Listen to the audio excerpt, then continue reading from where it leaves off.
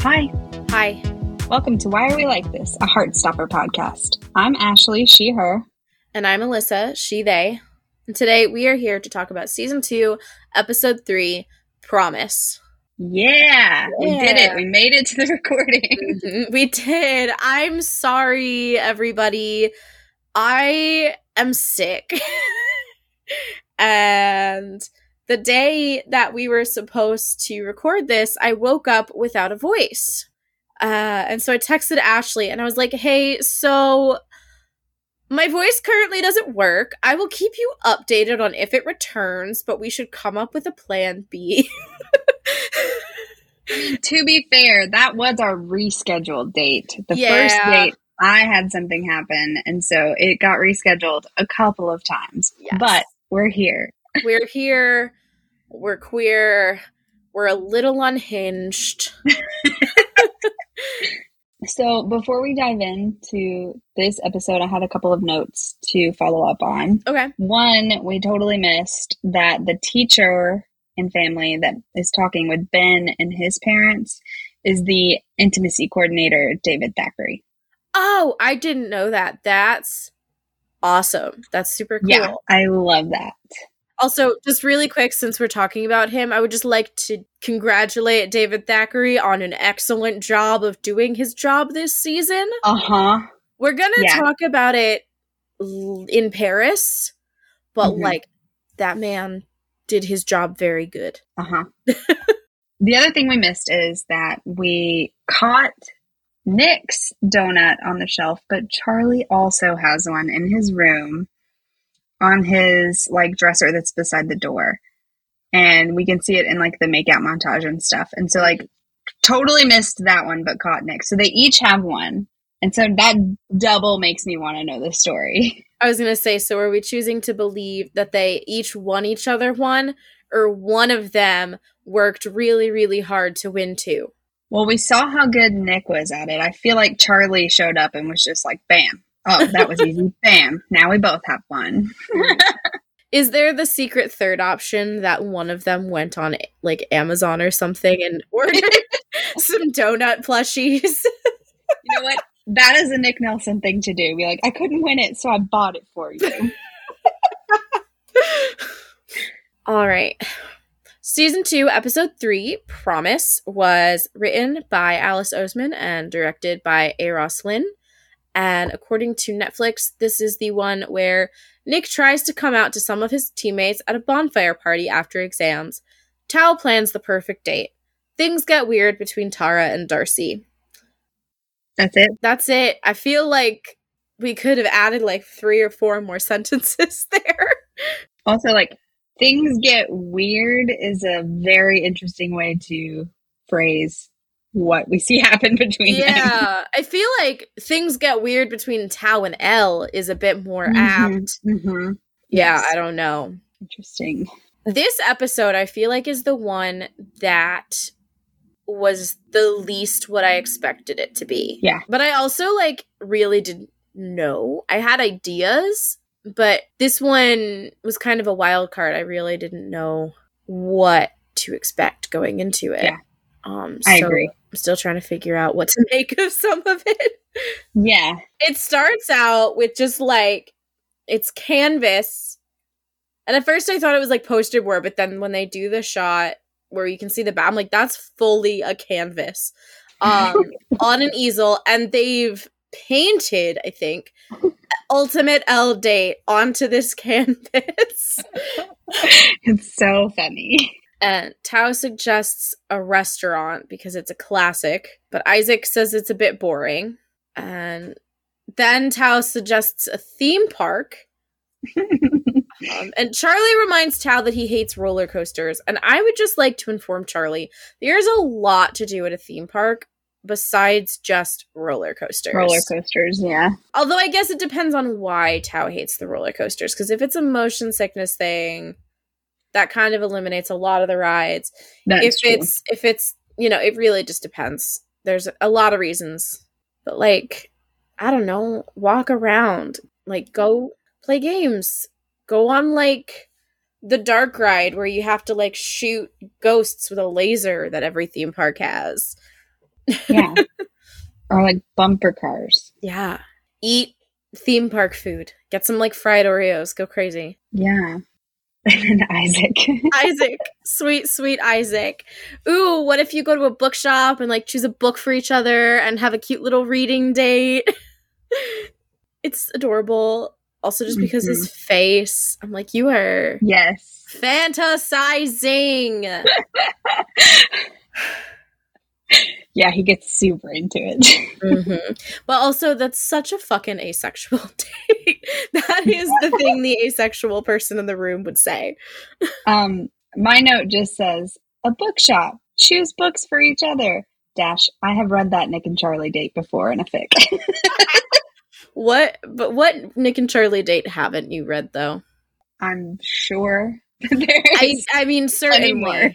Yeah. But Tao says, Isaac, that's your dream date, not Elle's. And I say, it's also mine. Yeah. And Eddie doesn't want to do it. Boo! Okay, like, part of his reason is that any book that he could think of to get for me, I've already read. Oh, okay, that's fair. And, like... valid. He also doesn't want to enable my book buying habits. And also...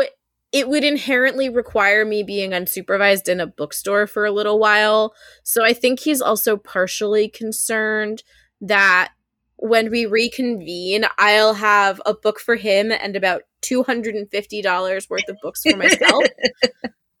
Which would defeat the purpose just a little bit. So, like, is he wrong?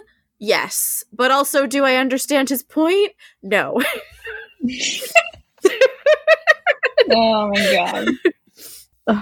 So then Tao's like, okay, Charlie, what do you and Nick do for dates? And Charlie's like, I mean, we went to the beach, but he's got exams and I'm grounded, so... Basic. And I'm like, you said restaurants, sir. Restaurants are way more basic than the beach. Yeah. Take me on a beach date any day. Isaac says, Tao, you're really overthinking this. So I have very lengthy paragraph of notes. Do you mind if I read this? Go for it. Tao, parentheses, proving Isaac's point. I'm not. If this date doesn't work out, then I lose my best friend in the whole world. What about if we went to IKEA like in 500 Days of Summer? Point 1. That is not a good movie to draw date inspiration from. That was not a healthy relationship. And that was the point of the film, Tao. And I also, just because of the look that Charlie and Isaac give him, I was like, what's the unspoken rest of this statement? Where Charlie's like, Tao. And that drew me to wondering where the nearest IKEA is to Kent. Because I was like, well, because if it's like a bit of a hike away, then that's probably kind of what's going on here.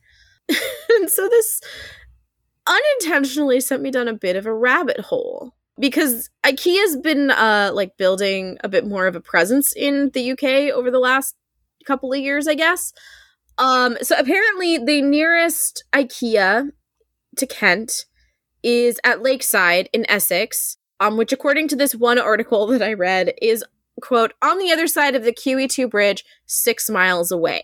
6 miles away from what? I don't know, because I Googled from like Kent, like this like city, to this IKEA, and it's a 31-minute drive or a 2-hour train ride. But like plus or minus, because we don't know like exactly where in like that area they are. But apparently, IKEA did open a warehouse in Kent in spring of 2023. But for a while, when IKEA purchased the property, people were excited because they thought it was going to be a store. And so they were upset when they found out it was just a warehouse. I could see that. Yeah, but that was a thing. I do, in fact, have links to the articles. If anyone wants them, you can let me know. Amazing. Because I have the article that informed me about the location of the closest IKEA was from 2021, when IKEA like purchased the building that they were gonna be putting this warehouse in, but they no one knew it was a warehouse yet. And then the second one is from when the warehouse opened. Gotcha. Yeah. So my big takeaway from this scene was that when it pans out and we can see kind of all of them and the tables next to them, we see 2 lunches. So this is lunch hour. So he has opened up his art room safe space lunch hour to Town Isaac. And also there are 3 of them and only 2 lunches, which hurts. So I mean, this is kind of getting ahead of ourselves, but we're a fully spoiled podcast, so fuck it. This is why we are. Because Elle's painting is of all 4 of them in the art room. So I don't think that this is a Charlie exclusive safe space. I think this was this group of humans safe space. And last season, like, Charlie was in need of it, and so he was just kind of hunkering down. I guess the reason I thought they didn't is because they often asked, like, where he was. Yeah. And, like, if they knew about the art room, they would have checked the art room. No, that's entirely valid. I mean, it's also possible that I don't know. I guess I just assumed that Elle was like, this is my safe place and these are my safe people, so I'm going to put us all in this room and paint That's us. a good point. But, because, like, we see her and Tao in the art room at Sports Day. So Isaac is really the only one that we haven't, like, seen in there. Yeah. But, like, Isaac is a book person. He's not an art person. So that makes sense. For sure. Also, oh god, I have so many things to talk about in the library later. Your girl was thriving in that scene. But anyway, your girl was also thriving in the next scene. Because if y'all remember from last season, I wanted this so badly. So we have rugby practice. The first time I watched this, which was, at like 7 o'clock in the morning on a fucking Wednesday. What was it? Or a Thursday? I don't even know. But Coach Singh tells Sai, Otis, Christian, and Nick, those 4 specifically, to collect the cones. I squeed. I was like, whenever I heard it the first time, I said, excuse me, how come all of them get cone duty, but Charlie had to do it by himself last season? Good point. And then my note was like, do you think she's trying to push them together specifically because she knows that there's a disconnect? That could be it. But my other note here says she asks Charlie to collect the rugby balls. And then using teacher brain, I said, note that she says rugby balls and not just balls. This is likely a very intentional choice. There are quite a few moments in this episode where I have little, like, teacher asides about the behavior and choices of various adult characters. I'm excited. That's some of my favorite stuff from you. Like, give me all of those thoughts. Yeah. So you're gonna like some of my Mr. Lang thoughts then. Yes. So we see Nick turns to look at Charlie, and just looking at him picking up rugby balls, we get a leaves moment. And I just, like, gasped the first time. I was like, oh my god. This is just, like, another example of how strong his feelings are for Charlie. Like, the boy is literally just walking away, and Nick is like, damn, I really like him. Yeah. So cute. But he's kind of brought back to reality by Otis, who tells him about the end of GCSE party in the woods next week, which Sai says is going to be wild. And he says that you guys should come, and, like, everyone knows that he means him and Charlie.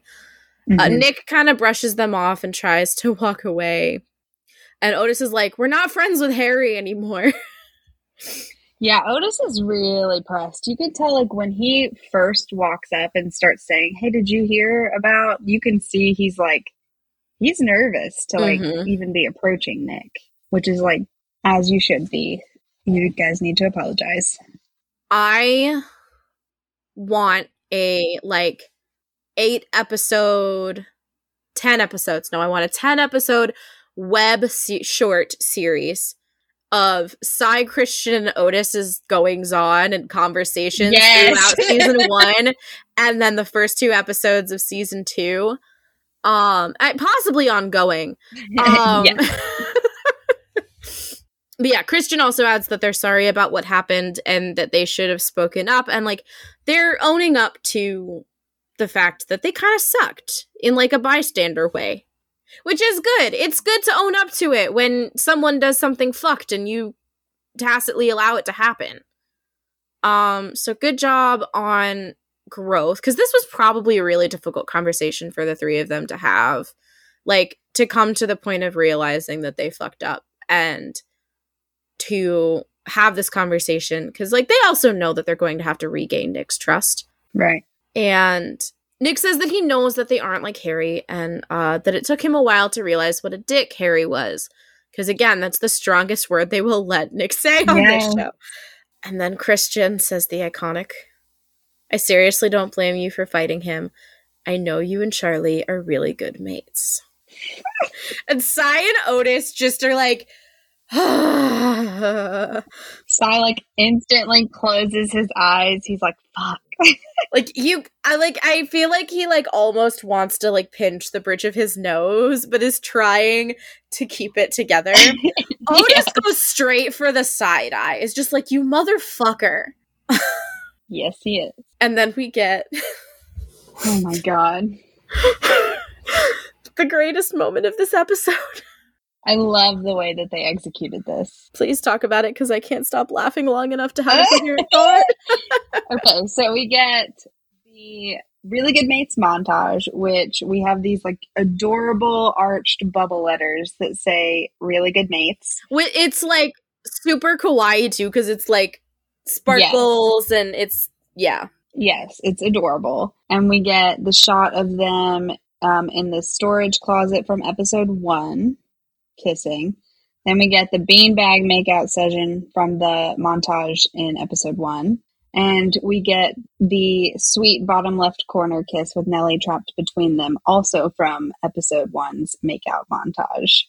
Just like real quick cut of those 3 moments. And when it cuts back, error 404, Nick not found. Yes. He just kind of shuts down and dips. And just leaves. And Otis is like, why did you say that? But Nick is still definitely in earshot, because like you can see his shoulder still in the frame. None of these people in this show like have any semblance of like, there is no object permanence. It's so true. And like, I mean, he wants to tell them so bad, and I think that all of the pressure that he's putting on himself is exactly what's freezing him up about it. He needs to just relax a little bit. He does not relax at all this episode. This is the episode of No Chill Nick Nelson. So then we go to another really phenomenal scene. I love this. Charlie's in there putting away the rugby balls, and Nick walks in and says, I still couldn't come out to any of them. And Charlie's like, Nick, there isn't a deadline. And Nick thinks it's annoying that people think that they're like, and Charlie's like, best bros. And gives him like a little fist bump on the shoulder. It's adorable. So cute. And Nick is like, I'm going to come out to some of them after exams. If I don't come out soon, then we're going to get found out, which is like, I don't know how you haven't been found out already.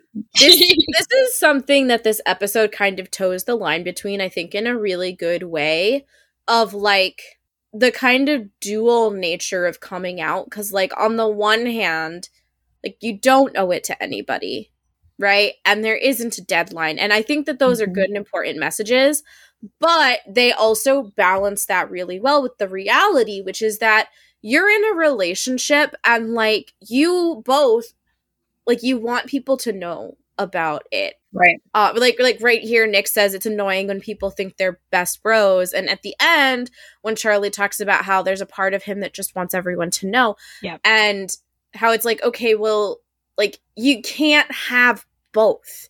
It's impossible. Like, you're gonna be hiding and you're gonna be keeping secrets until you're out. Because, like, the alternative is that the rumor mill starts going and they already know how awful that's gonna be.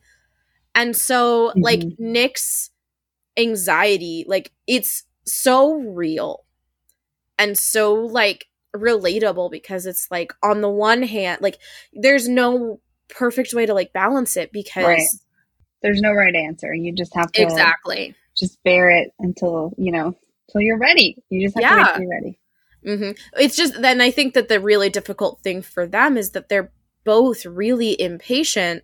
I think impatient maybe isn't the right word, but they want to be together and they don't want to hide, but they also have to navigate the difficulty that is coming out. Yeah. And it's something that Charlie can't really help Nick with as much, because he didn't get to do it on his own terms, which is its own problem. But this is an experience that Charlie doesn't have. Like, obviously, like, he came out to his close friends and to his family, but in terms of, like, the school community at large, he got outed, and it's an entirely different, and it's awful, but it's an entirely different experience. And so it's just this really interesting ground that they're treading that I feel like doesn't often get talked about. Yeah, I mean, like, I hadn't thought of it from that perspective, like, that this is something that he has no experience in because it was taken from him. So yeah, that's just something I hadn't thought about. That's really freaking smart of you, Alyssa. To quote one of my students today, I'm super smart. I'm like so smart. So Charlie takes this opportunity to do some top-notch flirting. And so Nick is like, we're going to get found out. And Charlie says, oh, it's because you keep kissing me at school. And Nick is like, excuse me, I think you're also to blame for that. And Charlie's like, no, I've never initiated a kiss at school. He specifically says, don't know what you mean. I have never initiated a kiss, which we all know is false. See also really good mates montage from approximately 5 seconds ago. Very true. So Nick starts, naming them off, and Charlie's deflecting them, saying that doesn't count, or, you started that one. And Nick says, what about? And then Charlie kisses him, and he says, fine, you win. And Nick full on, like, giggles, and it is adorable. And then a lot of kissing ensues until the door opens. Coach Singh walks in, starts to say she needs something, processes what is happening, looks away. Nick and Charlie, it happens in, like, such quick succession. It's excellent. It reminds me of that, like, TikTok sound of the, like, and he looks at me, and I look at him. Yes! As I'm, like, making these notes, that was, like, playing in my head. But yeah, like, she processes what's going on and, like, very quickly looks away. Nick and Charlie realize she's there, and the music cuts out exactly in time. It's, like, perfect. Yeah. I love that she has to do, like, she almost seemed like she was gonna say something when she looked back the second time, and then was like, nah, I gotta go. Yeah. Yeah. Charlie is just a deer in headlights. His eyes are massive. I mean, so is Nick, but Nick is struggling to breathe. Yeah. Nick has died. And, like, I have to imagine that for Nick, this is, like, extremely mortifying, because, like, he's been playing rugby for who knows how long. Like, this is someone he probably has a good, like, relationship with as like an athlete. Yeah. And so, like, for him, this must be, like, and he's the captain. Yeah. So, like, they work closely together to run this team. So yeah, it's just, like, there's, like, a lot at play. Yeah. And then we get the title card, which is a beach, and it breaks my heart. Yep. It's like we get the wave and the seagull, because Nick thinks he promised to come out at the beach, and he's stressed about not keeping that promise and letting Charlie down and being just like Ben. I am sorry, this episode cannot continue because I'm literally crying now. Sorry. So, This episode has further been delayed by Alyssa's tears. Like, actual tears are in my eyes, Ashley. Like, this episode's never going to come out. We'll just move on. No. Oh my god, this episode's like rough emotionally. It is. After the title card, we go to Coach Singh's office, and Nick kind of like knocks, and he like makes his way in, and Coach Singh explains that she made Nick captain because he was the only person who could unite the players into a team. But she's noticed that like there's been distance growing. She says, I don't want to make assumptions, but I assume that has something to do with it. That phrasing stuck out to me too. I don't want to make an assumption, but I assume. Yeah. I don't want to, but I have. Yeah. Which, like, you know, she's right. Yeah. But, like, the whole time she's talking, it, like, cuts back to Nick, who, like, he's so upset. Like, he's nervous. Yeah. And also, like, again, it comes back to, like, this is a teacher that he has a relationship and who he respects and who he's earned the respect and trust of because she named him captain. And, like, not only is this embarrassing for him, but she's ostensibly saying, you let me down, mate. And, like, you know, it hurts to think about. Yeah. But then she kind of, like, shifts it and tells Nick to let her know immediately if any of the rugby lads say anything out of line. And I just go, Nick, this might be a good time to tell her about Harry. But I also totally understand that Nick is having a lot of feelings and probably isn't really fully processing any of what's happening. Yeah. And you can kind of see that in, like, his look and the way that he, like, responds. He is not here. Yeah, he's hearing it all, but it's not processing yet. And also when she says that, though, you can kind of see his demeanor change just a little bit, soften a little bit. Yeah. Where he's like, oh, okay. I'm not in trouble. Yeah. And then she shares, like, her experiences in women's rugby and that it was bad even then. And there are a lot of lesbians in women's rugby. And she talks about her wife. And that she remembers what it was like telling her friends, and that some took it better than others. And Nick just like, no one on the team knows. And again, we have this message that a lot of people keep telling Nick of like, you don't owe them that information. And it's like, yes, but he wants to, and he's having a hard time with it. And I feel like the fact that he keeps getting this message of like, you don't owe them that is like also getting in his way, because it's kind of like feeding the nervous part of his brain that doesn't want to do this. It's like, well, you don't have to because you don't owe it to them, even though what he wants is to tell them. Right.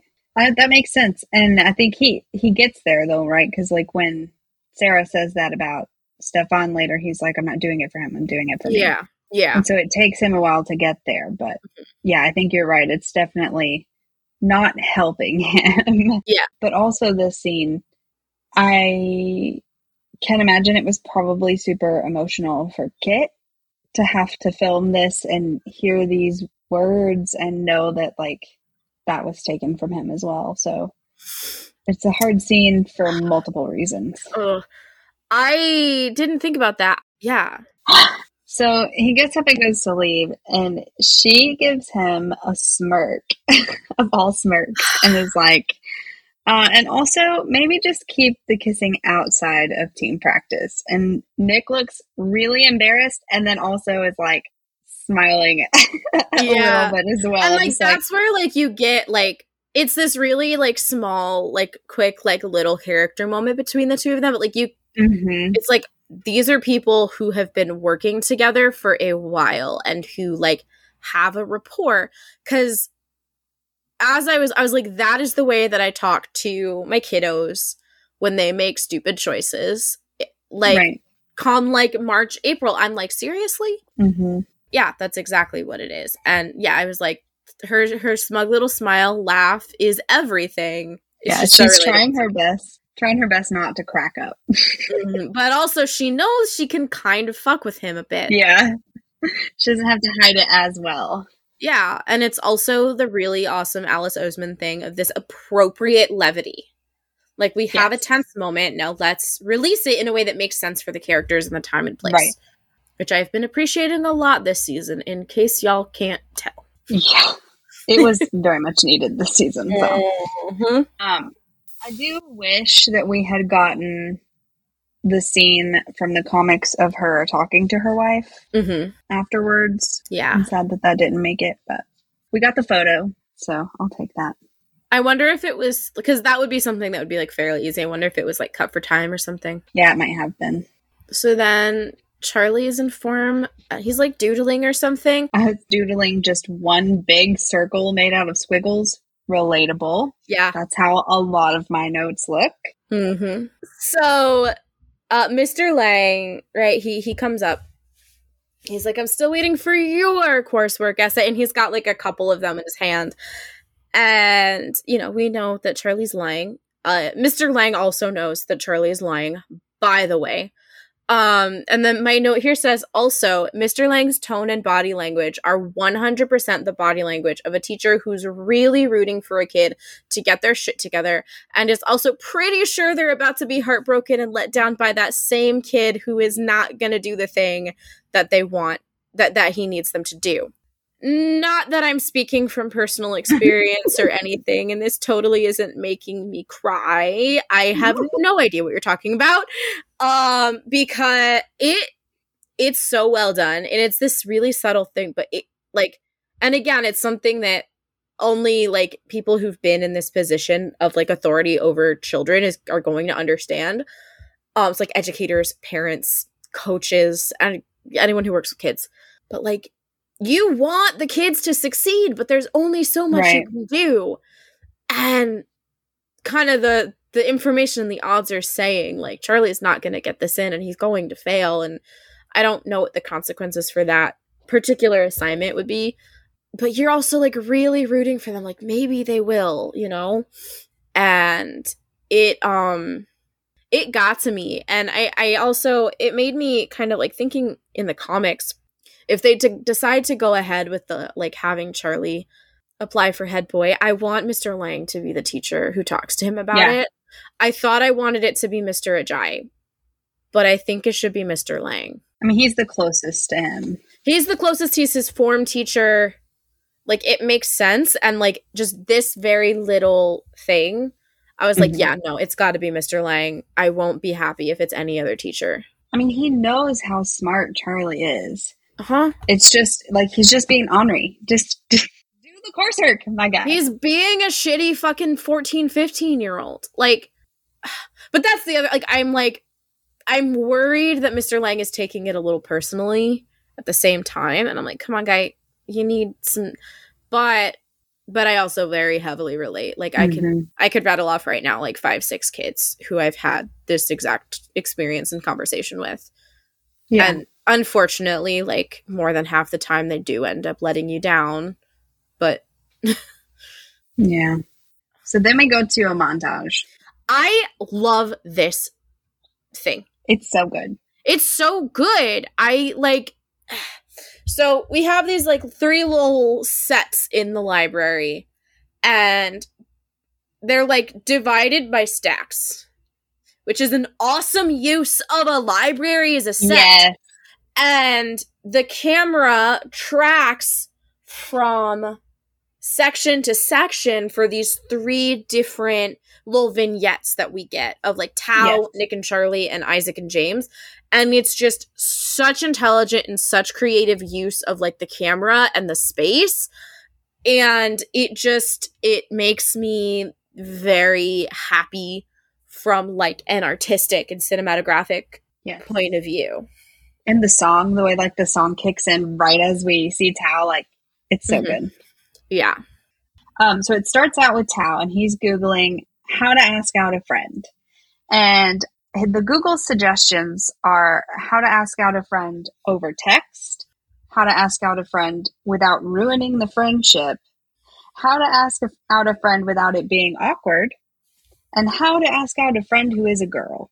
And I'm like, are these suggestions or is this your history? Because these all sound like things that you have Googled. Yes. My note was the fact that he didn't immediately click how to ask out a friend without ruining the friendship is very upsetting because that's what he's thinking. Yep. So then, like you said, we like kind of pan over the stacks and we see Nick and Charlie on like a little love seat in front of a table. And Nick is saying that he doesn't want to do this anymore. And Charlie's encouraging him to study. You know, he's like, this is your last exam. You've got this. Like, we can do this. And he starts using Paris like as a motivation in the summer. He's like, just think about us in Paris. And then it'll be the summer holidays. And like, you just have to get through this. And so Nick is like, okay. And then he remembers that Charlie hasn't done his history coursework. And so he says, you know, you've helped me so much. What about your coursework? Like, I can help you with that. And Charlie lies so smoothly that it's scary. It's fine. It's done. I'm like... He didn't even hesitate. Nope. Like, it's very worrisome. I don't like it. I do want to mention that Charlie is trying to get Nick to focus on the topic of ionic compounds, yes. Which in my notes I fully typed out as iconic compounds before I realized my mistake and corrected it. But also, they are in fact Chekhov's iconic compounds. Yes. I did it again! I didn't mean to do that. I didn't mean to say iconic compounds, but I did. Oh my god, I didn't even notice. They're Chekhov's ionic compounds. I love it. I love Charlie's delivery, too, of like, ionic compounds. Yeah. Like, so flirty. Then, we pan over another stack. And it is James and Isaac fixing up the Read with Pride table. Mm-hmm. I love James. I love James so much. James is great. I mean, do you want to take this as a moment to talk about your experience with Bradley? Yes. So he is so lovely. Bradley is so lovely.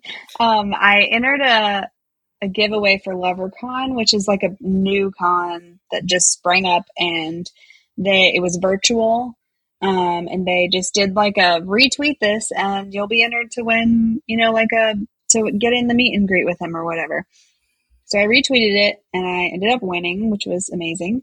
And so it was like me and I don't know, 15-ish people maybe were in the room, the Zoom room with him. And we had, I think originally it was supposed to be 20 minutes, but they said like if they had room, it would go longer. And I think it went about 30 minutes. Mm-hmm. And so they let us have a little more time. But he was so sweet and he let everybody, like, I only prepared one question because I thought if I get a chance to ask a question, I want to have one prepared. Mm-hmm. I didn't realize they were going to let us have all the time we wanted. Some people had like 6 questions, like just popping them out, like. And so he was really good about making sure that every single person got a chance to come off mic, talk to him, ask all of the questions that they had. Like before they got muted again, he'd be like, anything else? You got anything else? And so it's like, people don't do that, you know? So it was really nice and sweet.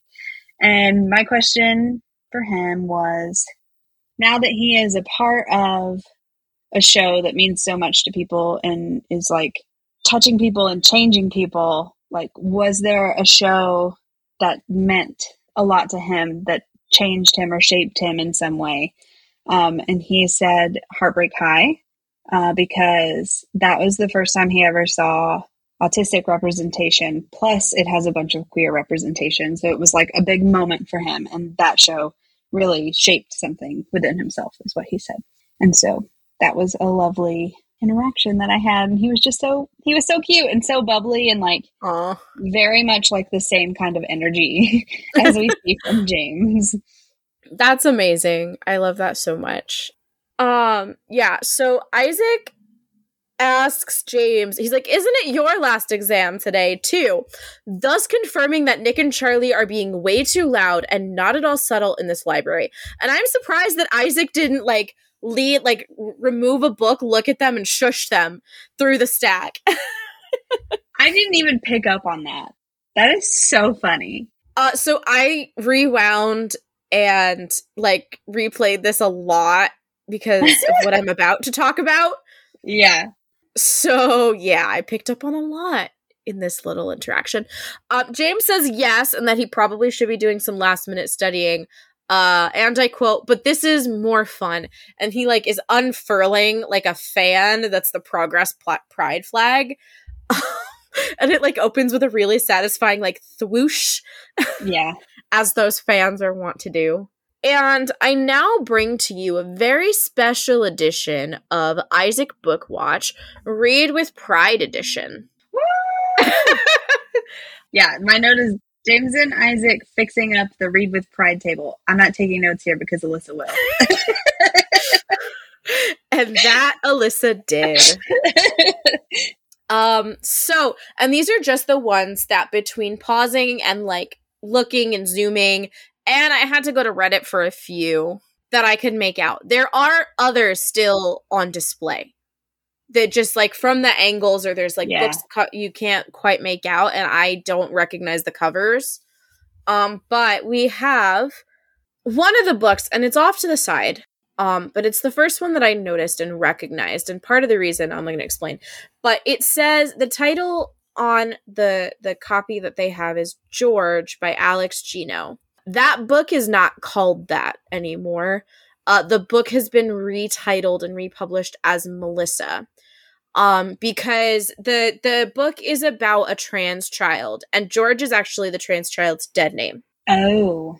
And after receiving a lot of criticism, Alex Gino was like, "Hey, you guys are right. I was wrong." And actually, before the reprint, was actually actively encouraging people to deface their copies and like cross out George and write Melissa, which is the character's name. And it was republished, and so it kind of like flagged me. I was like, why do they have a George copy? But then I was like, oh, it's a school library, so like it's entirely probable. But I also am disappointed in James and Isaac for not defacing it and writing the correct title, because it was encouraged by the author. Right. But yeah, so that caught my attention straight away. I was like, that happened like in 2018 or 2019. And I was like, maybe it didn't happen in the UK for some reason, but it definitely did. It just confirms that the reprint happened in Scholastic UK as well. So that was a thing. I haven't read the book. I know about this controversy. We also have My Magic Family, written by Lottie Jeffson, illustrated by Sharon Davey. I Wish You All the Best by Mason Dever. Beyond the Gender Binary by Alok Vaid-Menon. All Boys Aren't Blue by George M. Johnson. By Bisexual, Pansexual, Fluid, and Non-Binary Youth by Rich Savin Williams. The Kingdom of Sand by Andrew Holleran. The Prom, a novel based on the hit Broadway musical. And if you want, I could go into a little tangent about both that hit Broadway musical and the film adaptation, because I have thoughts, because I've seen both. Nate Plus One by Kevin Van Wy. Leah on the Offbeat by Becky Albertalli. This Place Is Still Beautiful by, I'm not sure if I'm saying this right, Chi-Chi, or it's XIXI Chan, and I forget how that's pronounced. Bird Girl by Maya Rose Craig. Girl, Woman, Other by Bernardine Evaristo, which is on my list because I've heard it's amazing. And Princess Ever After by Connie Glynn. And I've saved for last, intentionally, the book that is prominently featured at like the center top of the like main table, which is Ace, What Asexuality Reveals About Desire, Society, and the Meaning for Sexuality by Angela Chen.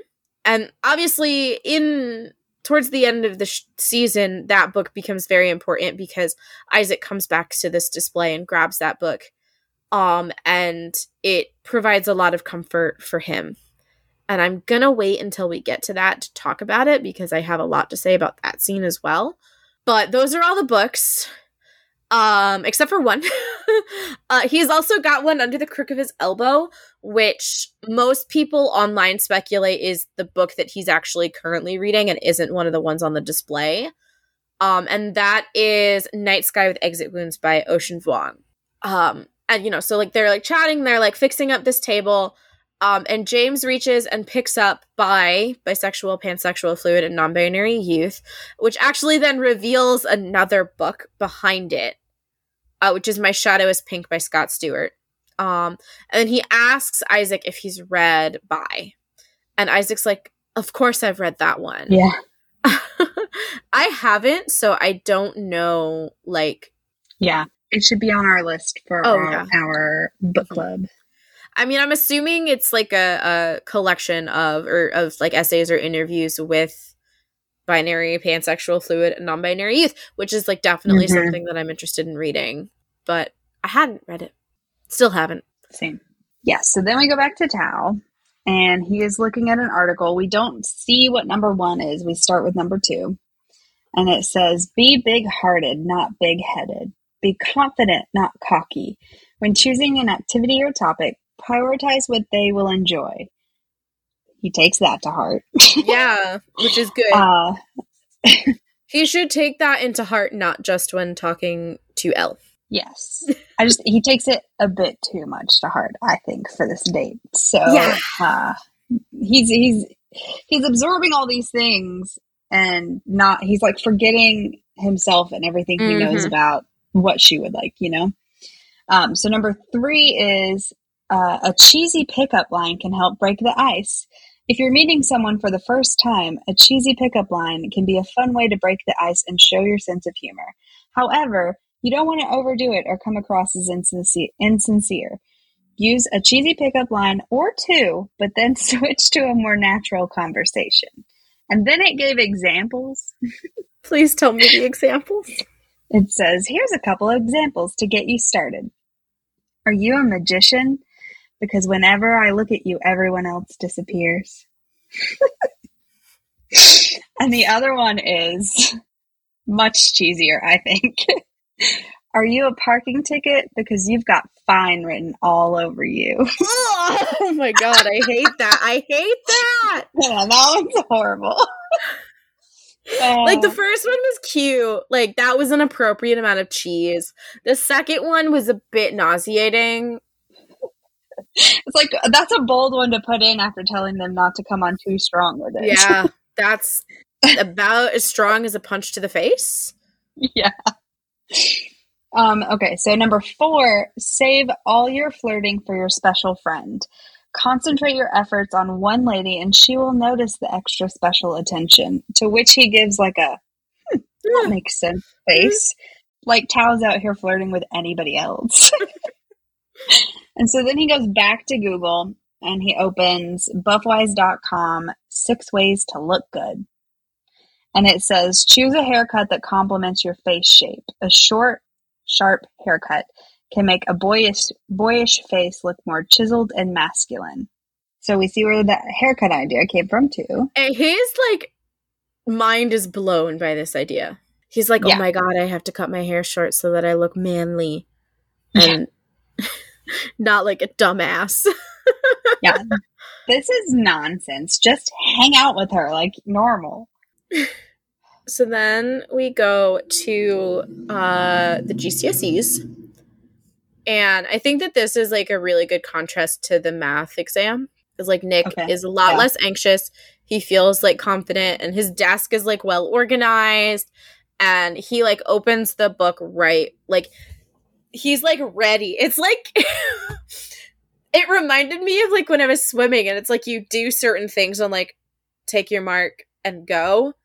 So like she's like, and your exam starts, and he like has his hands like I'm like, are you about to start speed stacking cups? Like he's got his hands like and then as soon as she says now, he like opens it and he like starts like answering, like he's working more kind of in line with what the other students during the math exam were doing. But he's just like much more confident. And then in the year of our Lord 2023, we get a clock wipe, and I am dead. I seriously, my note in all caps says, a clock wipe in 2023. I am deceased. I love a good wipe. Yes. And it like kind of goes to Charlie finally working on his essay. And it says, he's got the like essay question and stuff, and it says, this question is about government reaction. Explain the connection between the Atlantic revolutions and the following. the Peterloo Massacre, the Cato Street Conspiracy, and the Six Acts. And I don't know what any of that means. I'm assuming it's some British history that I didn't need to know. And then my note for Charlie is, look at you, writing your essay that's due at the end of the fucking day. And I am wondering, where is he supposed to be? Like, does he have, like, a free hour? Like, what's going on here? That's a good question. Like, are you skipping other classes to do this essay? Because that is also not good. Yeah, I didn't even think about that. But then, and I don't really know what I'm talking about, but my note just says, very aesthetic shot of exam room. Probably they show it from above a lot, and it's like the way that it cuts from like looking at Nick to like being above him, and then Coach Singh is like walking up and down the aisles. It's very well done. Oh yeah, and then I texted you. I remember why I got distracted and didn't write down what I was talking about. It's because I texted you about Wes Anderson. Oh yeah. And Coach Singh looks so hot in this outfit. Yeah. I have to imagine people are like, whoa, what is happening? Why? Mm-hmm. At least one kid is like, why do you look like that? Yeah, who are you? Yeah. Have I seen you before? And then we get this really cool, like, side by side, and like Nick is like super focused and confident, and he's doing his work, and it just says disaster Charlie. He's like schlumped. Yeah. So we see Nick has a question about ionic compounds, and we get this adorable shot of his face as he like remembers the interaction with Charlie, and he kind of smiles twofold because he's remembering this interaction that he had with Charlie, who he is in love with and thinks is adorable. And also he knows the answer to the question because Charlie helped him study and he can remember things that Charlie tells him. Meanwhile, Charlie's face is typing ASD I didn't write out the whole thing just because at this point in the note-taking process, my sick brain kind of broke. But yeah. Fair. Yeah, and so then Charlie removes his key smash from his paper and resumes typing, and he manages to hand it in with 5 minutes to spare. Yes. So my Mr. Lang notes. So number one, I said that Charlie hands his essay in a fancy project sleeve, no less. Mm-hmm. And I said, and here, Mr. Lang's body language and tone are that of a teacher who is very proud of the student they were really hoping would get their shit together, but refuses to let Charlie know that he is proud. Right? Because he kind of has like a bit of like an aloof, like, and with 5 minutes to spare. And I'm like you can see like a little bit of like a smile underneath it, but he's like trying to be all like aloof and cool and like, you know, a little bit judgmental. Mm-hmm. But like you can tell he's like really proud and like really relieved. It's just so sweet. It is very sweet. And then, back to Nick. Yes, and so Nick, the exam's over, and everybody just, like, jumps up and starts running out. And Coach Singh is just standing there, and Nick is the only one to say, thank you, miss. Yeah. And she's like, well done. He's so sweet. Mm-hmm. All right, so everybody bursts out of the exam hall. They're yelling, like, freedom! And the rugby lads are hype. Hype, hype, hype. End of GCSE party in the woods near Size tonight. And remember to bring your notes to burn them. And I was like, that makes me anxious. And I get even more anxious later when we arrive at the party and I see exactly how much they will be burning. Part of the reason that I didn't take as detailed notes of like the party stuff is because it made me, the whole thing made me like physically ill with anxiety and like nausea. Yeah. So Nick is like smiling at the rugby lads and Harry comes up and just sucks the life right out of him. My note says Harry from behind broke hugging Nick and I hate it. Yeah. Nick hates it too. He's like, please don't touch me. Everyone hates it. Charlie comes up and gives Nick a huge hug in front of everybody. Again, not being subtle. But before we even see Charlie, Nick starts beaming, and we know that he's off screen. Especially with the scowl that he just gave Harry for him to turn around and beam like that. Complete 180. We knew it was Charlie. And this hug is the like hug that we got in the like little teaser behind the scenes thing that we got, and everybody was speculating like, why are they hugging so hard? Like, have they not seen each other? Is this? Yeah, I feel like after an exam, if I had someone to hug, I'd want to give them a particularly big cathartic hug. For sure. And this is like, now they have the Paris trip meeting, and I'm assuming it's like in a handful of days at this point because of the next episode. So there's a lot to celebrate. Yeah. So then we kind of cut to... Okay, well, first of all, gay. This hug is not platonic. It is not platonic at all. Like, Charlie is fully off the ground, right? Yeah. And he, like, runs to him. Like, can you be more obvious? Again, in sight of everyone, including Harry Green. Like, I'm like, guys, I love you. I'm happy for you. I don't want bad things to happen. Yeah. And then Mr. Farouk comes out and he's like, hey, if you're not staying for the Paris trip, can you please go home? And then he's like, please leave, please. And everybody starts kind of like going their separate ways. And Charlie asks Nick how the exam went, and Nick says it went well.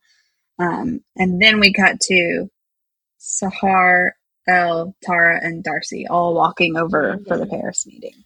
And Sahar and who are practicing their French? Sahar and Elle are practicing their French. Yep. And Tara and Darcy are flirting. Well, yeah, they're Tara and Darcy.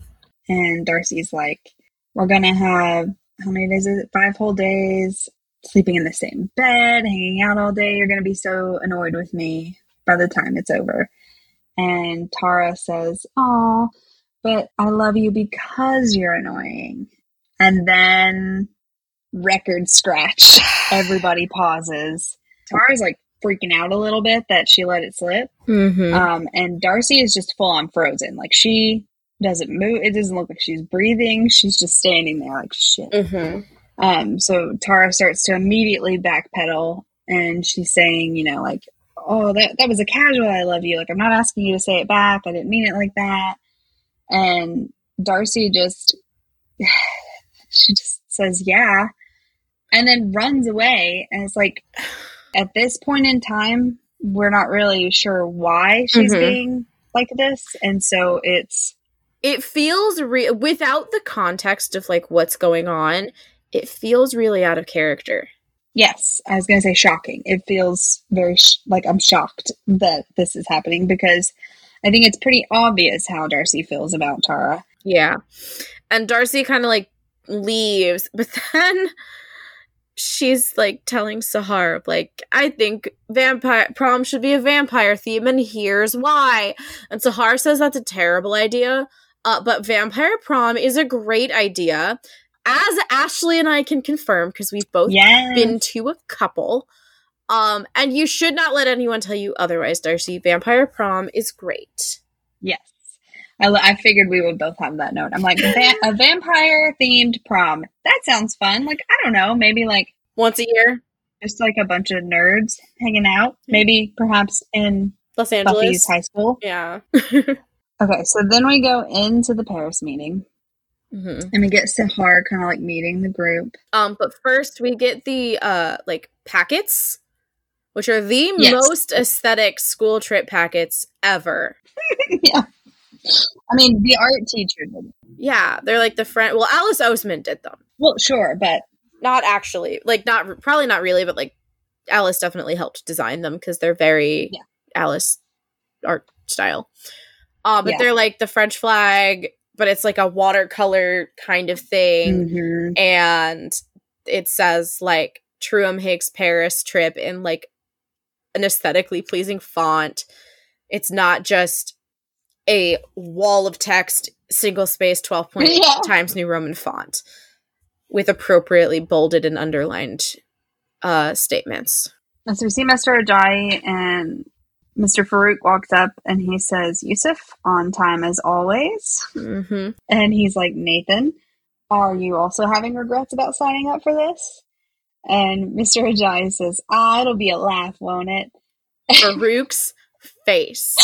He's like, are you being fucking serious right now? A laugh is the last thing that I'm thinking. Want to rewind because we do have another Isaac book watch.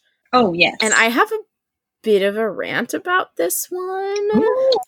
So I think it's Tara is like, oh, Isaac, what are you reading? And he's like, it's called Book Lovers. And the book in question is Book Lovers by Emily Henry, which I have read. Okay. I do not think Isaac would like this book. I think he would be drawn in by the title, but I think when he read the blurb, I do not think that he would choose this book. So I'm going to read it to you. This is the blurb. This is both on Goodreads and on Barnes & Noble. It has the same one. This is a very popular book, by the way. Emily Henry is kind of like one of the darlings of book talk. Okay. And I like her stuff well enough. I just do not think that Isaac would like it, given the other things he has chosen to read. So it's, the tagline is, one summer, two rivals, a plot twist they didn't see coming. Nora Stevens' life is books. She reads them all, and she's not that type of heroine. Not the plucky one, not the laid-back dream girl, and especially not the sweetheart. In fact, the only people Nora is a heroine for are her clients, for whom she lands enormous deals as a cutthroat literary agent, and her beloved little sister Libby. Which is why she agrees to go to Sunshine Falls, North Carolina for the month of August when Libby begs her for a sister's trip away, with visions of a small-town transformation for Nora, who she's convinced needs to become the heroine in her own story. I need to add an aside here. Libby is obsessed with Hallmark movies, which this is kind of alluding to and stuff in a bunch of ways. So Libby is orchestrating a Hallmark movie meet cute, or she's trying to. Anyway. But instead of picnics and meadows, or run-ins with a handsome country doctor, or bulging four-armed bartender, Nora keeps bumping into Charlie Lastra, a bookish, brooding editor from back in the city. It would be a meet cute if not for the fact that they've met many times and it's never been cute. If Nora knows she's not an ideal heroine, Charlie knows he's nobody's hero. But as they are thrown together again and again, in a series of coincidences no editor worth their salt would allow, what they discover might just unravel the carefully crafted stories they've written about themselves. It is a very straight rivals to lovers rom-com. But he wants to believe in romance. He does. I just don't think that he would be full. I don't know. And maybe he doesn't love every book he reads, but he doesn't strike me as someone who would he's going to finish every book that he starts. Yeah, he's not going to stop just because he doesn't like it. He's going to finish it and then move on. Mm-hmm. But I do have a recommendation for Isaac. If you are looking for something similar but better, I highly recommend The Dead Romantics by Ashley Poston. Very good book. Also involves a ghost. Ooh, I like that. Yeah, no, that one's really good. Dead Romantics is really good. I recommend that to everybody who is listening, not just to Isaac. So, yeah, we have the teachers. Mr. Ajay is already making some major hard eyes. Oh, yeah. At Mr. Farouk. Oh, Ajay's had a crush on this man for a minute already. Yeah. I mean, can you blame him? Elle notices that Tal's missing. She's like, where's Tal? And everyone just kind of looks around. And then James comes running in. I love that he's always just either speed walking or running. It's very cute. Mm-hmm. And he's telling Isaac that there's a party tonight and he should come. And he's very obviously asking him out. Mm-hmm. And Isaac says, yeah, he'll come to the party. And he says, everybody else, all the friends should come too. Mm-hmm. And so he goes to walk away, and Tara's like, oh my God, Isaac, what was that? And Isaac just says, he's nice. And everyone's just so excited. Yeah. And then I have a little, spiel about how much I love James, which I feel like I've already said 100 times.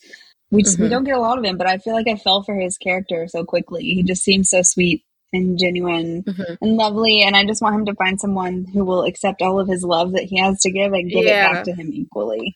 James is the character who we're kind of more fully introduced to. I know we have a shot of him in Season 1. Season 1, but James is the character that we meet in season 2, who I think is like the most well characterized.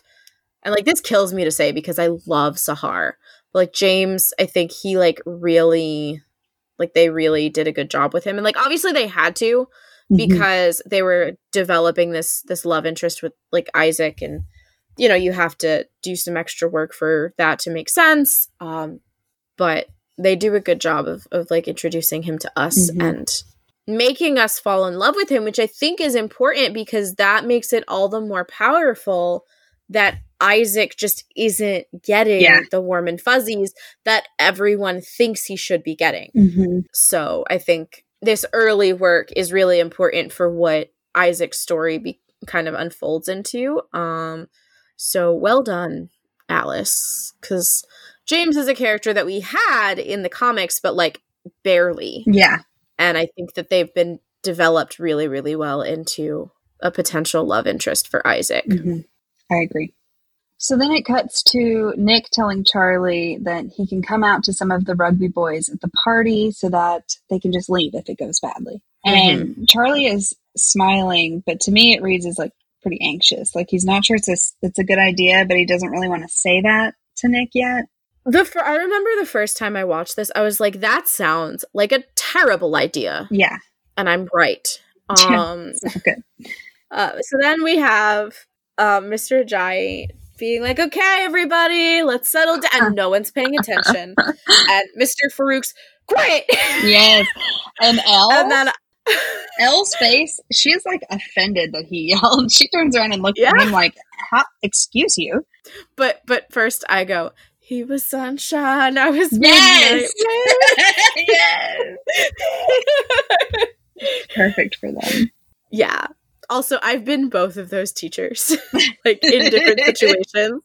I've been the one like, all right, guys, let's bring it back. And I've also been the, all right, shut up.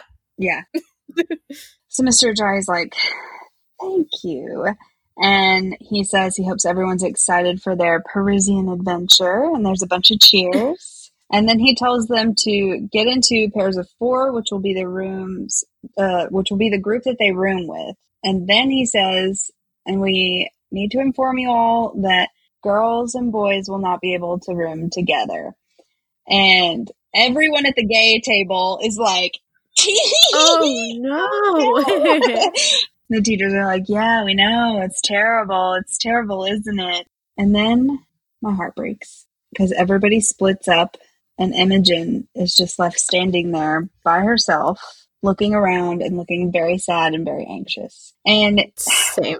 I hate that she hasn't been more warmly welcomed into the group because they all had a good time at the sleepover. So, like, why? I mean, I know it's because of Ben. Like, I know it's because she's sitting with Ben. Like, if she wasn't with Ben, she would be sitting at the table with them and she would be getting closer. But, like, but also she still would have been, it would have been like the odd one out because Sahar, Elle, Tara, Darcy, that's a group of 4.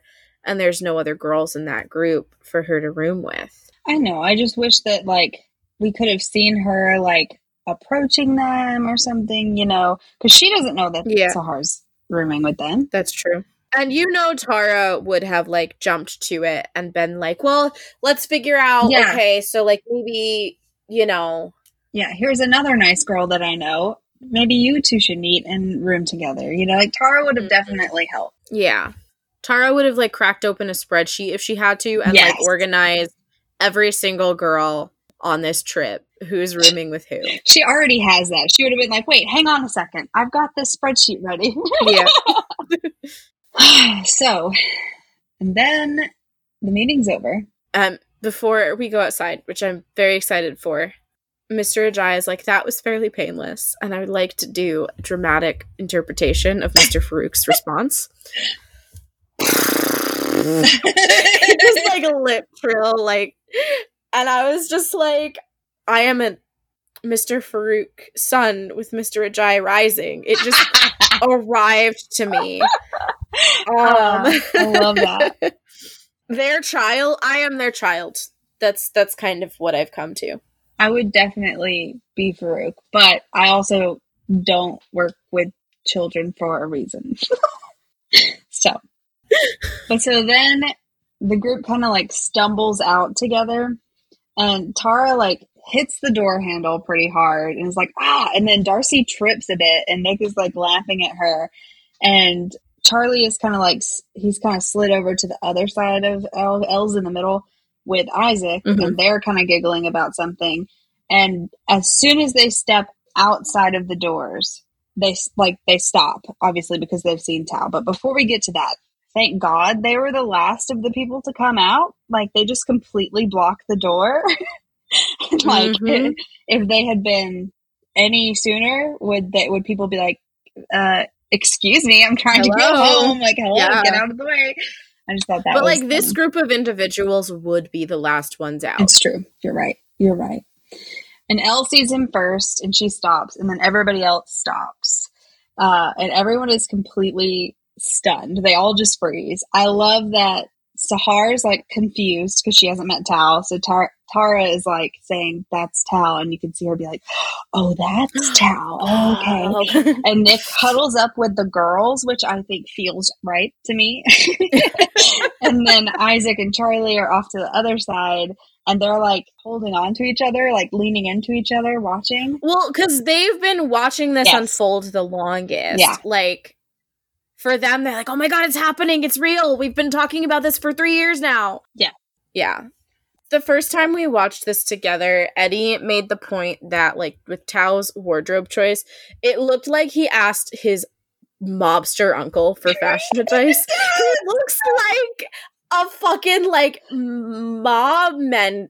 like, someone, like, a mobster from a fucking, like, movie. I'm like, but that tracks because he's trying to like be cool, and to him, like, movie cool is what he thinks of as cool, and so he's going for movie cool, and I think he nails it. Yeah, it does not work on him at all. No. And this is like such a bold move. Like, what a brave guy! Like, you're gonna show up in front of all of your friends and do this in front of all of them. Like, presumably in front of the whole school, because you don't know, like... Yeah, I mean, at least everybody who's going on the Paris trip. Yeah. Just bold. Very bold, Tao. And so Elle's like, what the hell? And he says, he, like, starts the speech, right? He gives her the flowers. Says, this is for finishing your exams. First of all, that's a lot of money in roses. Like, Tao is dropping dollars on this date. And so he's like, I just wanted to tell you that I like you romantically. And I was wondering if you want to go on a date with me. And she's like, you like me? And he's like, well, yeah. And I was kind of wondering if you felt the same way. And Darcy's like, Darcy. Duh. Duh. And everybody, Nick is like, oh, Darcy, you know, and Tara's like, Darcy, stop. Like, no. But then everybody just immediately resumes giggling back there. And she like hesitates. You can see her really like turning it over in her head. Like, is this a good idea? I can only imagine the like 7 million conflicting thoughts running through her head about all of the struggles she's had with this getting to this point. But she can't deny it. So she says, well, yeah. And then everybody is like, freaks out. I love that Nick, he just yells, oh my God! And takes off running, and like Tara runs up and grabs Elle, and Isaac and Charlie run over to Tao, and then everybody else kind of like filters in, kind of grabbing everybody. It's very cute how excited everyone is. Yeah, it's so cute. I'm just like, this is a very real thing. Yeah. And then like Tao is outside the theater. He's like checking his hair with his phone. And I'm like, oh, you took some notes from Charlie. Constantly check your hair. This is a super, super, super cute movie theater. Yeah. With like the neon heart in the window. And then later when they're inside, there's like neon stars, and like the seats are super cool. Like very cute. Very, very cute. So I took I made a note. Like when they're outside, right, when like there's the wide shot and you see like the whole theater, the marquee says like now showing, and it says Auteurs season. And for a moment, the first time I watched it, I was like, is this like an art house cinema and this is like the made up name of an indie movie? I'm like, that's a really stupid name for an indie movie. Because an auteur is, it's a film term for like a writer director who like does a lot of like has a lot of creative control. So like a couple of examples, like Steven Spielberg, Martin Scorsese, Wes Anderson. There's like a bunch of like those are kind of the ones that are coming to my mind. John Francis Coppola, like those are kind of like examples of like filmmakers who I would call auteurs. So I was like, this is weird. And then when he goes and says he's got 2 tickets to Moonrise Kingdom, I was like, oh, they're doing like screenings of like, they're probably doing like all of Wes Anderson's movies, like they're probably doing like screenings of a bunch of different like movies by like auteur filmmakers. So, which I think is really cool. And I want a theater near me to do that. Yeah. I want to go sit and fucking marathon Steven Spielberg's filmography in a movie theater. Yeah. That'll be fun. Mm-hmm. This is where I noticed. So like we see the outfit when he asks her out, but it's kind of like, it looks like it's raining behind them and they're like under the awning. And here he's like out and the light is kind of like on the front of his body. And you can see that the pants they have like a wood grain pattern to them. Yeah. And I was like, I don't know what this outfit is, but I do kind of dig these pants. I'm kind of into the pants. And the shirt has like a bandana pattern on it.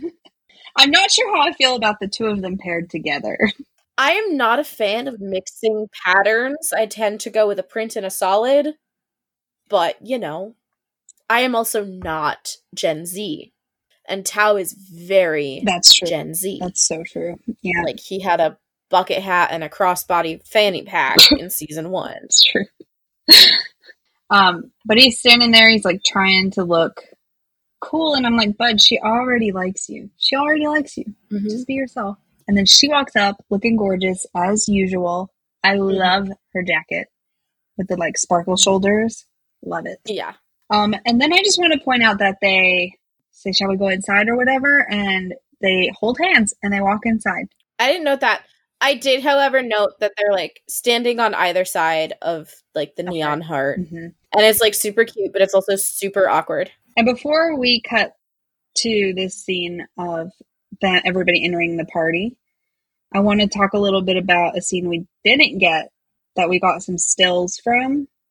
That was cut, and it was a scene before the party of Nick and David in their backyard, and David is talking to Nick about making sure he sees Stefan in Paris, or is he going to see Stefan in Paris?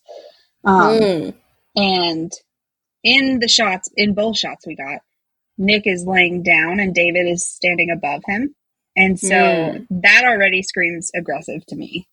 And we already know that it's fucking David Nelson, so extra aggressive. I can only imagine it ended in an argument.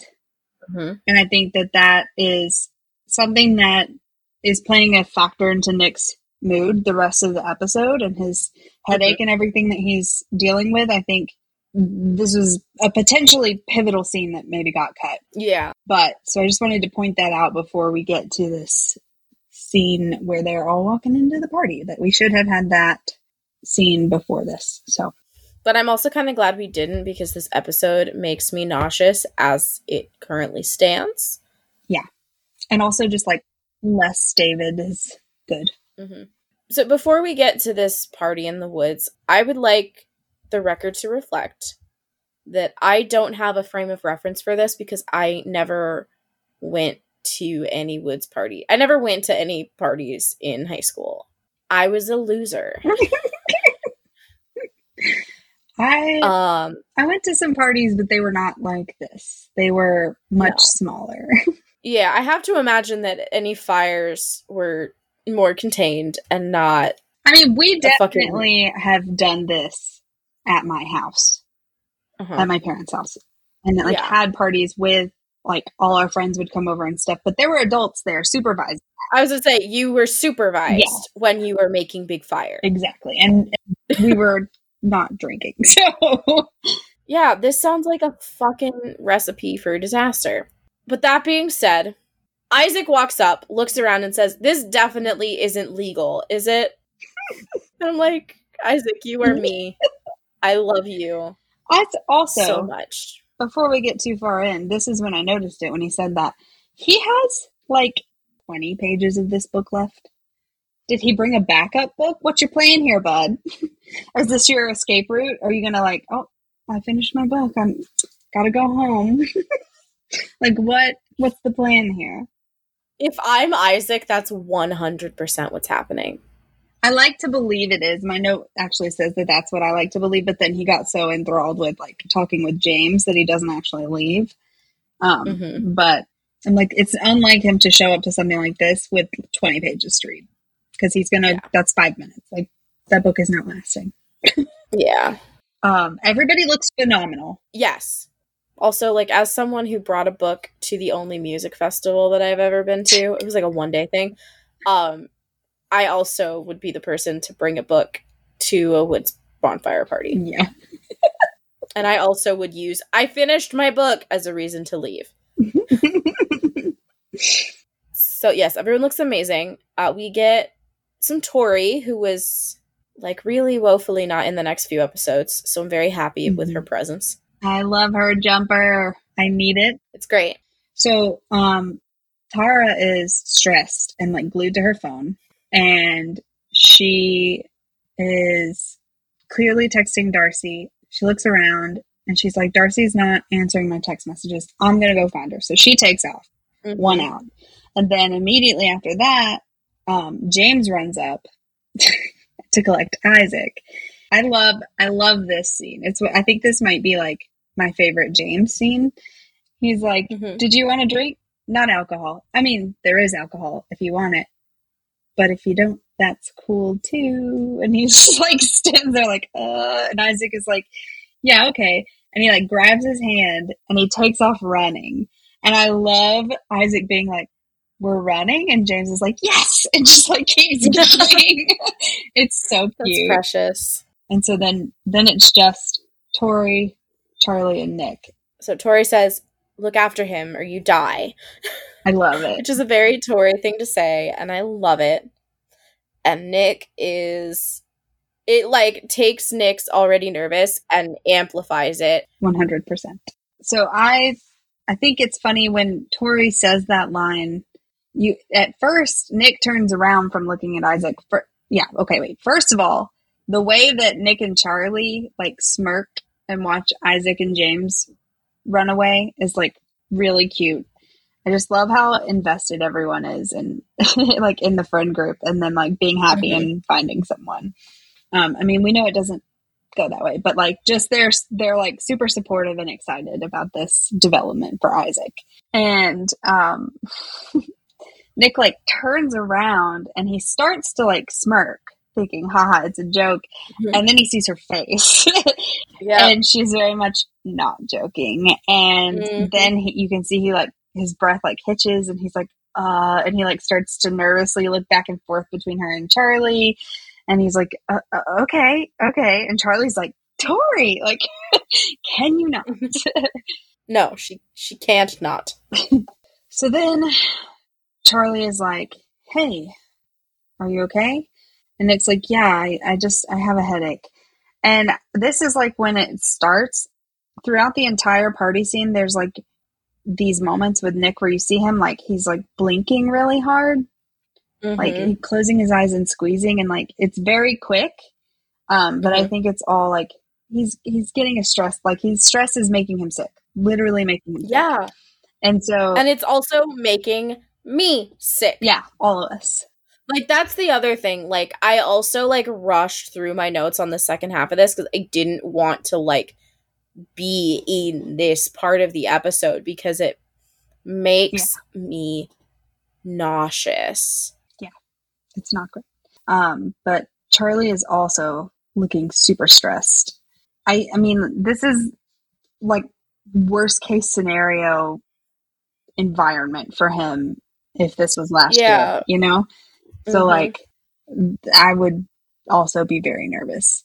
And now he knows also on top of that Nick is planning to come out, and they may have a lot of attention on them from this group of people, which is making him even more nervous, and give Joe Locke awards because he conveys all that with just a look. Yep. And then we cut back to the theater with Tao and Elle and their giant snacks. I know. Okay, so I have thoughts about this movie theater setup, and I've been thinking about this for a while because this is one of the stills that we got very early on. Yes. And so, like, they're in, it's like a comfy, like, love seat couch setup, which, like, I want because, like, the theaters that I go to that have, like, the, like, comfy, like, recliner things, they've got an armrest in the middle, and it doesn't go back all the way, so you can't, like, cuddle. Like, you can't. The ones here have two-seaters where you can sit like this. No. Theoretically, you can make them a two-seater, but the armrest in the middle, though, it doesn't go back flush, and so you can't really, and it's really upsetting. Yeah, they got so many concessions. They each have their own giant popcorn that's the size of their torso, their own soda, and nachos. And candy. They each have a bag of candy. And candy. And I'm like, that's so much money. So much money, so much food. Like, y'all could have, like, decided to share either the nachos or the popcorn, because you're not going to eat all of that. Yeah. And you're going to a party after this. You're going to be so sick. Yeah. Tao tells Elle that she looks really nice, because she does. And then they have this conversation about Tao's hair, which I didn't take detailed notes on. But the gist of it, and I'm sure you have better notes so you can fill in the gaps. The gist of it is that Elle asks why he cut his hair. He was like, doesn't look better short. And she's like, but you like it long. I hope you didn't just do it for me. And his face goes, fuck, I fucked up. Mm-hmm. And I think this is the moment where he's realizing, like, I am going about this the wrong way. Mm-hmm. And I cut off my hair. Yeah. But I think that also she notices immediately, right, that, like, he's being a little weird. And she kind of makes a face when we find out that they're seeing Moonrise Kingdom. She's like, you hate that movie. And he's like, but you like that movie. And she kind of makes a face. So she's kind of like coming to terms with the fact that he is doing all of this stuff for her when she just wants him to, like, be with her. And so both of them have this, like, this is a turning point in the date and also, like, in their relationship. Yeah. Like, I just want to be with you and you're being a different person right now. And he's like, I thought I was making this perfect, and now all my insecurities are creeping in, and I think I'm blowing this. And so the vibe just instantly changes when she says that. Mm-hmm. So then we cut to the woods, and it is Sahar and Tara on a blanket. And Tara is on the phone with Darcy. Something happened and she's not coming. And Tara's saying, like, next time, just ask me. It's not a problem. Seriously, my mom can come pick you up. Like, it's fine. Mm-hmm. And they hang up, and Tara's like, I just don't know why she didn't ask me for a ride. And Sahar says, well, maybe she's embarrassed. And Tara says, it's Darcy. She's the most confident person that I know. Mm-hmm. And then she remembers everything that's going on between them, and her face falls, and it's just like, ugh, Corey got me with her acting here. But yeah, all these little things are adding up to Tara, and she's like very certain that Darcy's hiding something now. Mm-hmm. Meanwhile, we get this adorable little like background conversation we can hear. Which again, it's so loud we can hear it. Like, Tara and Sahar are not on top of them. They're like in the background. And so I wrote, Nick just taking adorable pictures, which is his duty as boyfriend. And like, you said that so loud. Yeah. We could hear you from over there. You are not being subtle. There are other people about an equidistant amount back from you who definitely heard that. Mm-hmm. Yeah, it is super, super, super cute. He says, "This is my duty as a boyfriend." And Charlie's like, "Stop it." And he says, "I'm just taking adorable pictures." You know, then they have just like a totally platonic best bro tickling match. In front of God and the entire population of Truem and Higgs, like years 10 and up. Yeah. Okay, no, I need to. It's going to explode out of me if I don't. Here's the thing. And I know this from experience. It's going to be a lot worse. Like, there's one thing where if I'm like, yeah, we don't want to hide it anymore. That's one thing. But you need to do that alongside, like, preemptively, and that's not the right word, but it's the one I have, telling the people closest to you and the people you care about. You don't want Sai, Christian, and Otis to find out about this through the rumor mill. It's gonna make it that much harder for you to repair your friendship with them, and you want to repair your friendship with them. It hurts me. It's a lot of characters' choices in this episode make me physically ill, and this is one of them. Fair. So then Charlie suggests, once again, maybe we shouldn't tell them tonight. And I feel like, I don't know, Nick has told Charlie over and over again that this is what he wants to do. Mm-hmm. And Charlie just continues to like try to talk him out of it. Mm-hmm. So like, I mean, we don't get the line from the comics where he talks about like, I think being fully out would destroy me right now or whatever. Mm-hmm. So, but I think that we are getting it in like these little moments where his anxiety is like, maybe we shouldn't. I think that's where it's all like stemming from. But also I'm getting like mixed signals from Charlie because he's like, maybe we shouldn't tell him. And then he's like overly supportive, right? He's like, just think about us in Paris, like kissing and holding hands. Because we were in Paris holding hands on the Louvre and kissing the Mona Lisa. And it's like, he's like, okay, let's go find them.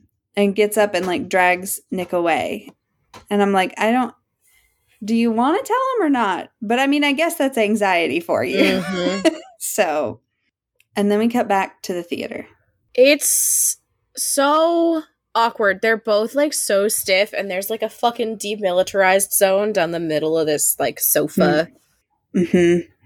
And he like is slowly trying to hold her hand, and he's very awkward about it. And then they both freeze, and I'm like, you literally just held hands when you came inside this theater. Yeah. You hold hands all the time. We have seen you being extremely physical with one another.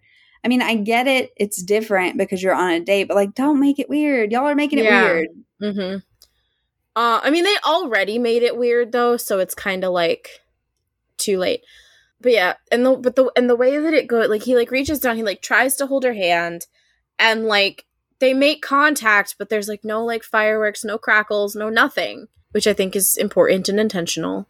Elle like looks down, like because like she's, you know, responding to the stimulus of someone touching her hand, and like looks over at him, and they like make eye contact. Tao looks away, looks like he's about to throw up, and like it's just very clear that this isn't going well because Tao isn't being himself.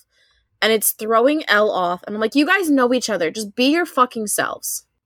And I get that, like, this being super awkward is meant to contrast the way that they are in Paris at the Sacré-Cœur Museum and at the Louvre. But, oh my God. Yeah. This is so awkward. So awkward. And when they do finally break apart, they scoot even further away from each other than they were originally.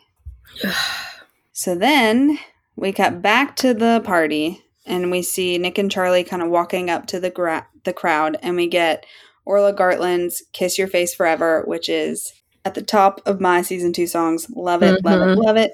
I'm obsessed with this song. Unfortunately, this scene is not at the top of my season 2 scenes. Yeah. Like, this sequence, I seriously feel like I'm going to throw up just thinking about it. Like, it... There's a reason that I didn't go to these fucking parties, people. I'm like, yes, some of it was that I didn't get invited to them because I was a loser. But if I got invited, I wouldn't go. Because I got invited to these parties in college and I didn't go because it was stressful as fuck. Mm-hmm. Carry on. So they walk up, and as soon as they get close to the crowd, some people, some dudes, I don't know, who are these people? Who are you? Why are you grabbing Charlie and pulling him away? Like, who are these people? Who are these people? Don't touch him. I don't know. I hate it. But then Nick chooses this of all moments to be like, I need to talk to you. I think it's more of a panic response, I think, because he's like obviously panicking. Charlie's been pulled away from him. This is so chaotic. It's such a nightmare. It was their intention for them to find these three boys, but he was not expecting to have to face them, one, on his own, and B, he's like kind of in the chaos of it all. They're in the middle of a crowd, and he's like in such a panic. I think he doesn't know what to do in this moment because he doesn't. I mean, even if Harry hadn't come up, I don't think he would have been able to get the words out. He wouldn't. I don't think that he was prepared to do this without Charlie there to support him. Yeah, and he's panicking, and Charlie's panicking. I would be. Who are these people? So yeah, the rugby lads come over. Nick starts to say that he needs to talk to them. He's standing there kind of looking around. I think he's looking for Charlie. Then Harry comes up, throws his arm around Nick, and he's like, hey, what are you guys talking about or whatever? You know, Nick kind of just stares at him, and he's like, all right, everybody shut up.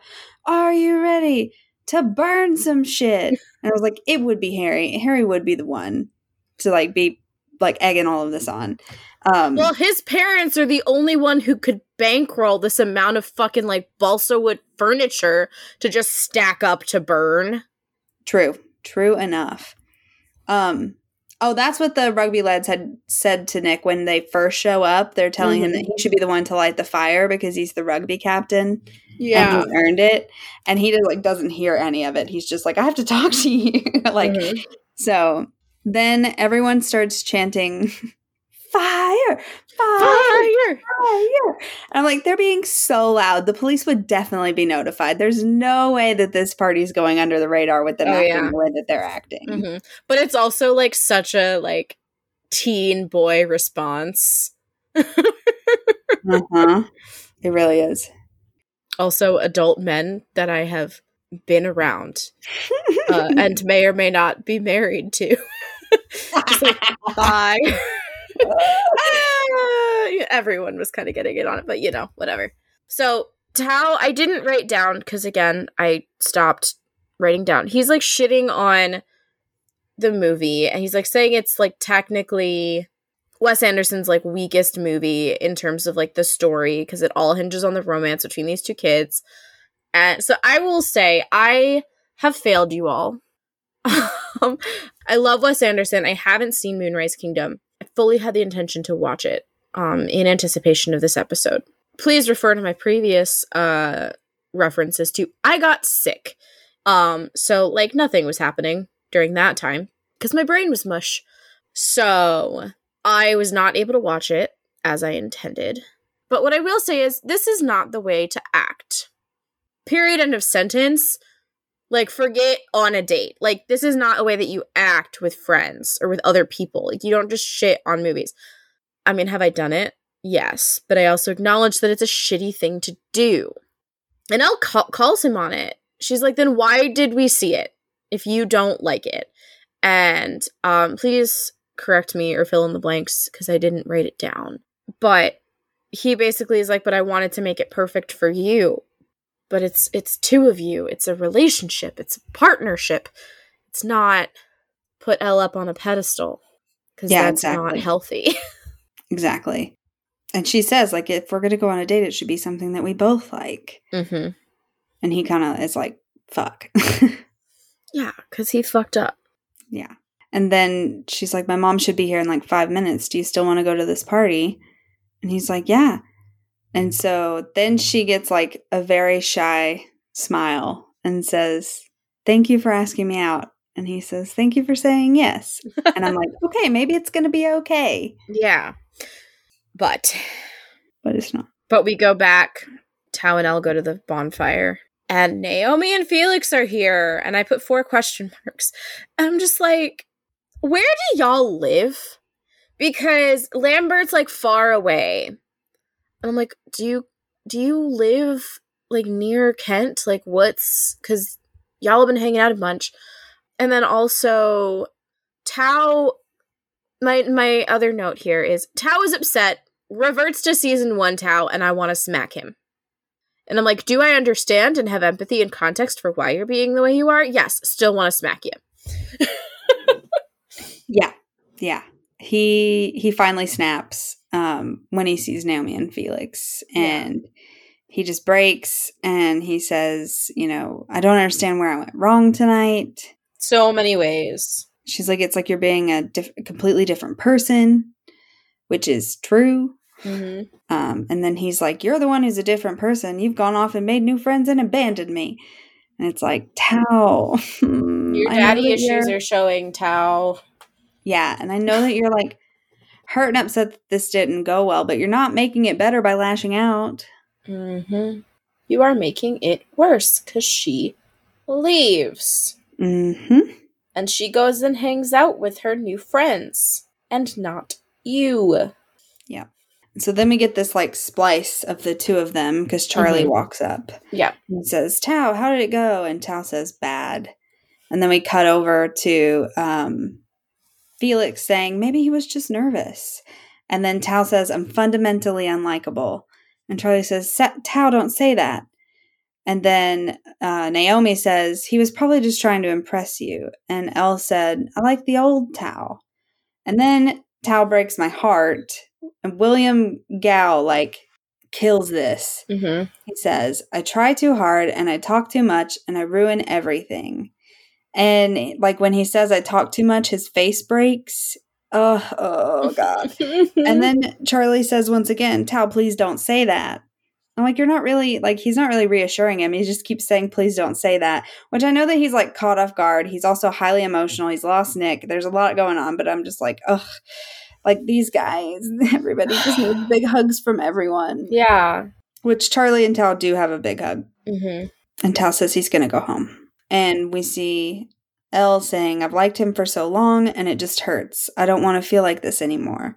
And then the three of them hug. And it's, like, very sweet. They're proving that they're here. They're going to be good friends. You know, they're here to listen and support her. So I'm glad to see that they're going to be, like, meaningful, good friends for Elle. Mm-hmm. Yeah, so Charlie, like, leaves to go and find Nick. And Nick finds Tori, who's in a tent sipping on some diet lemonade or something. And Tori asks Nick where Charlie is. Nick says he lost Charlie. And Tori, in a very Tori fashion, but also it breaks my heart, says, you said you'd look after him. Not good at keeping your promises, are you? Yeah, so when he walks up and realizes that it's Tori, you can tell he's scared. Like, he freezes. And then when she says, you're not very good at keeping your promises, are you? We already know that this is a nerve for him, and his face falls instantly, and he looks even sicker than before. Mm-hmm. And I think that you can see her face immediately falls when she sees his face, and she says, like, you don't look very well. And that is Tori speak for, are you okay? Like, mm-hmm. I think that you have to remember that this is just, like, how she is. And, like, this was her way of, like, checking on him because she knew that she had struck a nerve with him when she said that. And she, like, didn't really mean it the way that he took it. Mm-hmm. She meant it in her way. Right. It was more of, like, a throwaway line for her, I think. Whereas he took it very much like, this is another person I've let down. Yeah. And he almost looks like he's going to pass out for a second. Or maybe cry and also pass out. But vomit.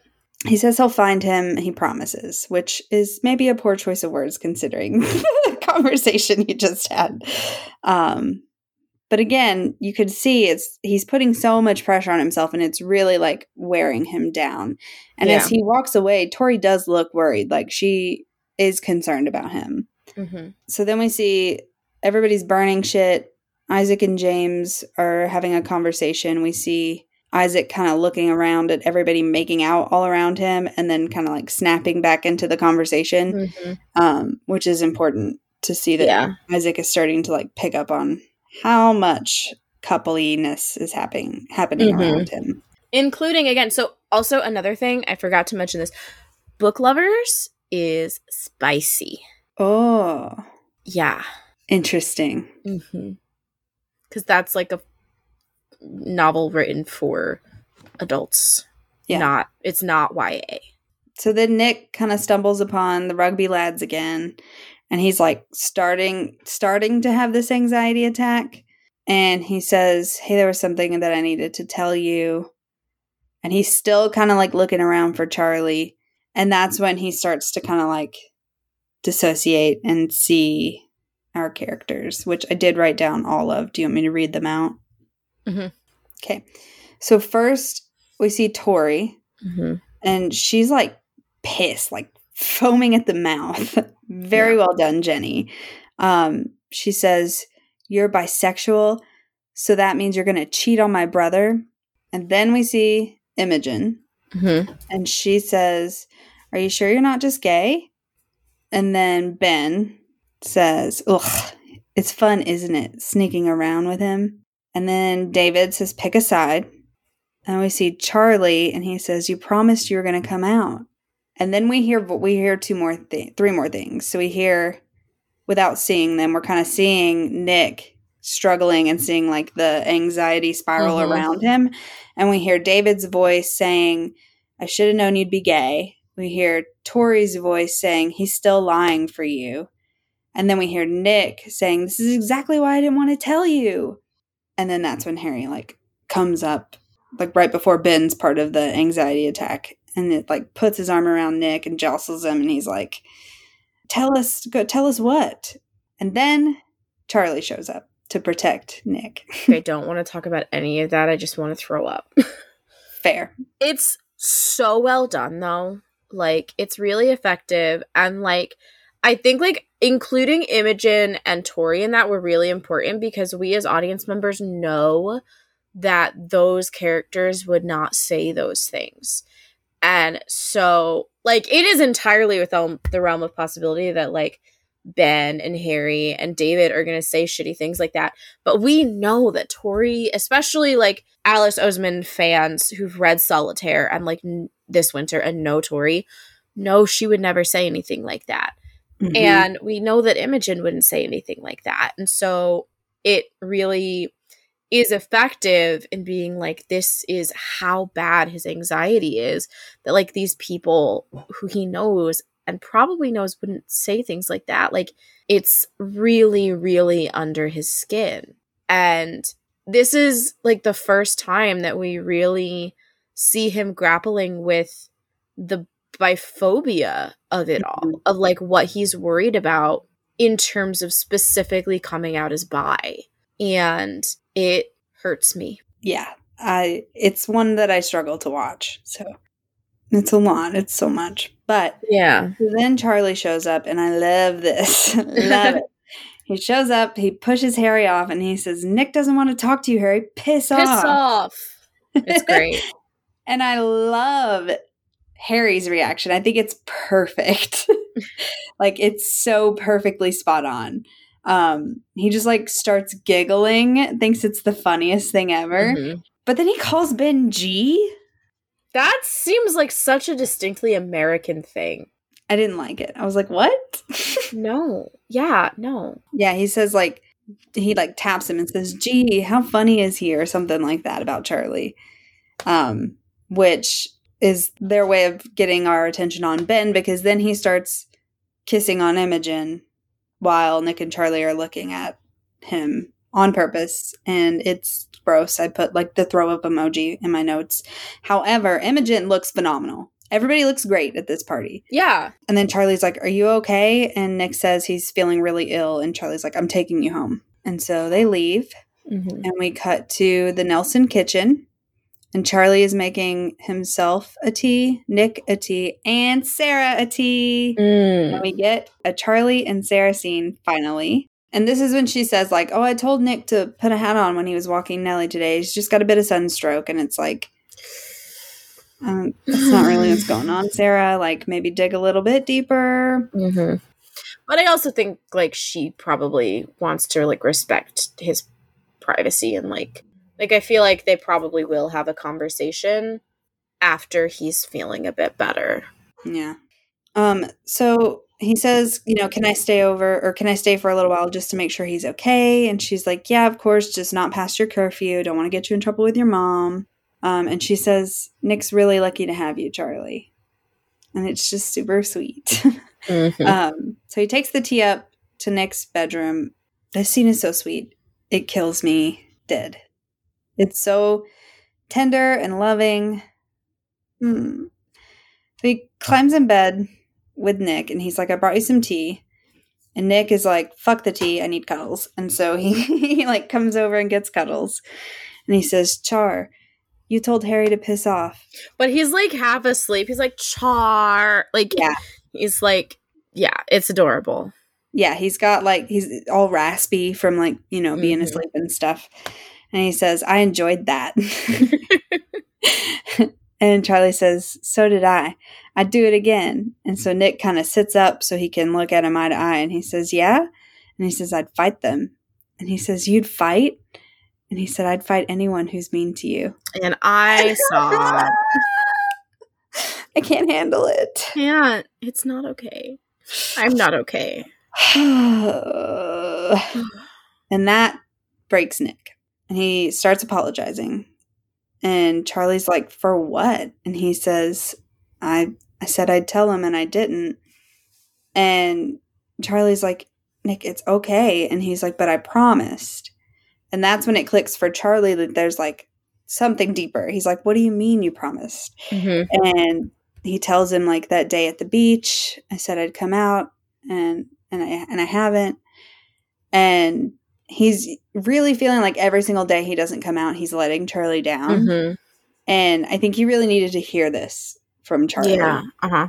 And he tells him, like, listen, there's this idea that when you're not straight, you have to immediately tell all your friends and family like you owe it to them, but you don't.